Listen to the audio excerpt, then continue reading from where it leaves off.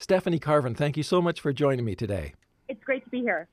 Professor, first of all, people talk about 5G and everything else, but I'm not sure the average person understands what 5G is. Could you just give a very brief explanation of this technology?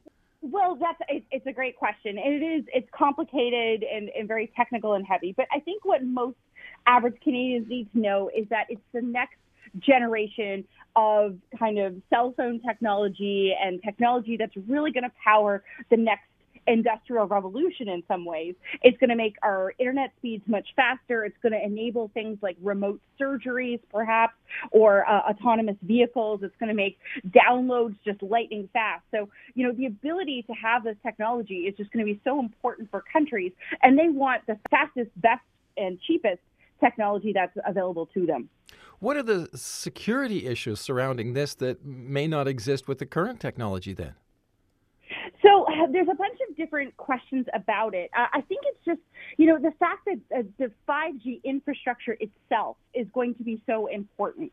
So the idea that someone or some nation, possibly adversarial nation, could have some control over it is, very much in the minds of national security agencies around the world. We've had a lot of pushbacks in the United States, but, there's also a conversation going on in Europe and even here in Canada. So I think some of the concerns are, one, that this technology could be used, if it's transporting so much data, could an adversarial state somehow sneak in what's called a backdoor or some kind of malicious code that would enable them to actually steal the information to spy on societies or steal intellectual property?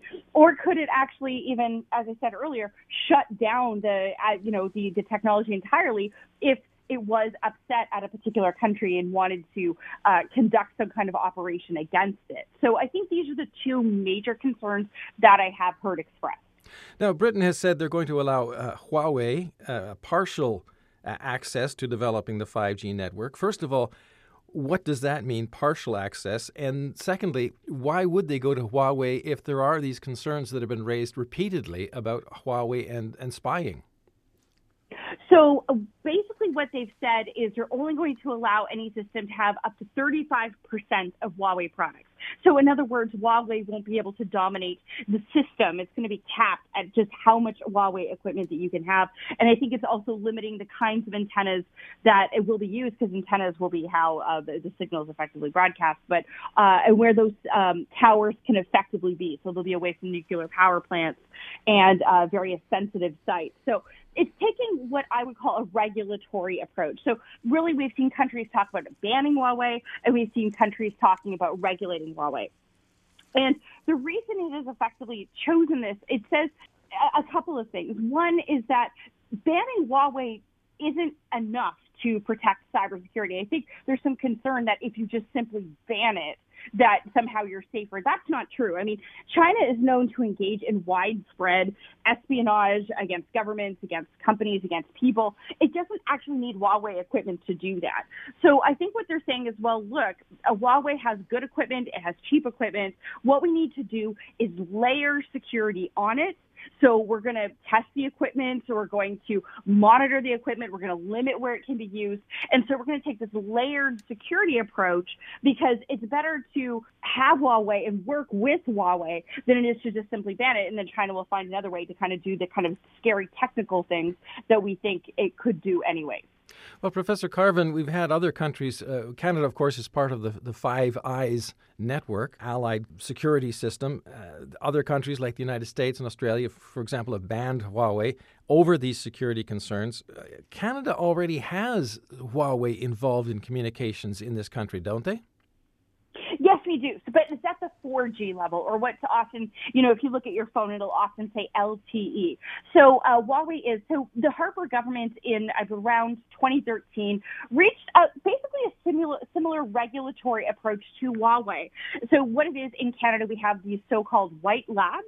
These are labs that are actually funded by Huawei, where they bring in independent experts to hammer and test the Huawei equipment, as well as you have kind of regulation. So Huawei, for example, isn't involved in any kind of core government operations, those kinds of things. So I think that's the current approach we have now, which was essentially adopted by the Harper government, which is interesting because the Conservatives presently are very much against Huawei and encouraging the Liberals not to permit them to actually exist here in Canada. So, but it's a different system. I mean, the fact is the LTE, the 4G systems are a faster cell phone connection, and that's good. But what we're really talking about here is a major technological shift when it comes to 5G.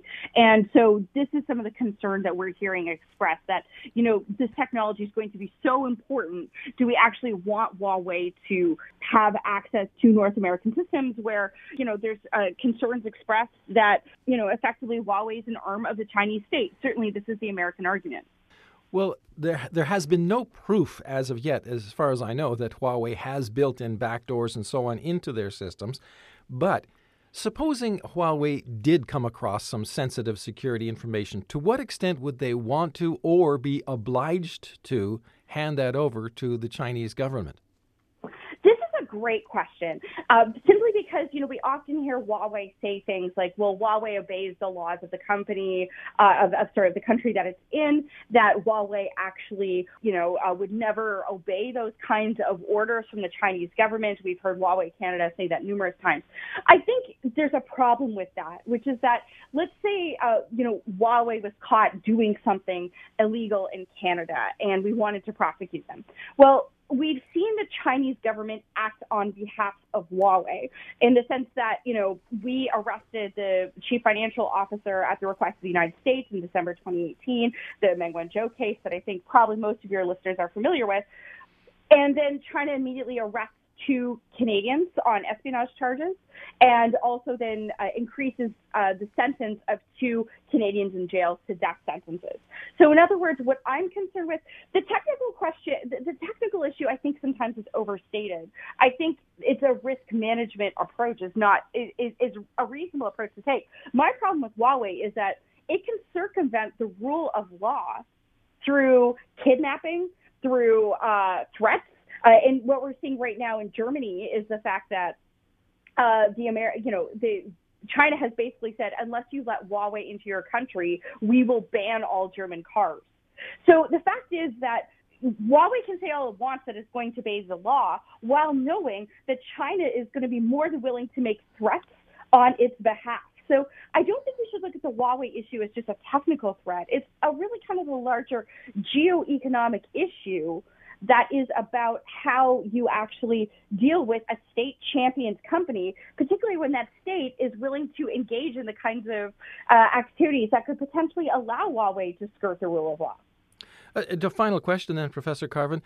How urgent is the need for 5G? I mean, Canada is sort of stalling on this issue and has for some time deciding whether or not it's going to allow Huawei to develop the system. How urgent is this? I think it is relatively urgent, and I think there's some frustration that we haven't yet seen the government of Canada make these decisions.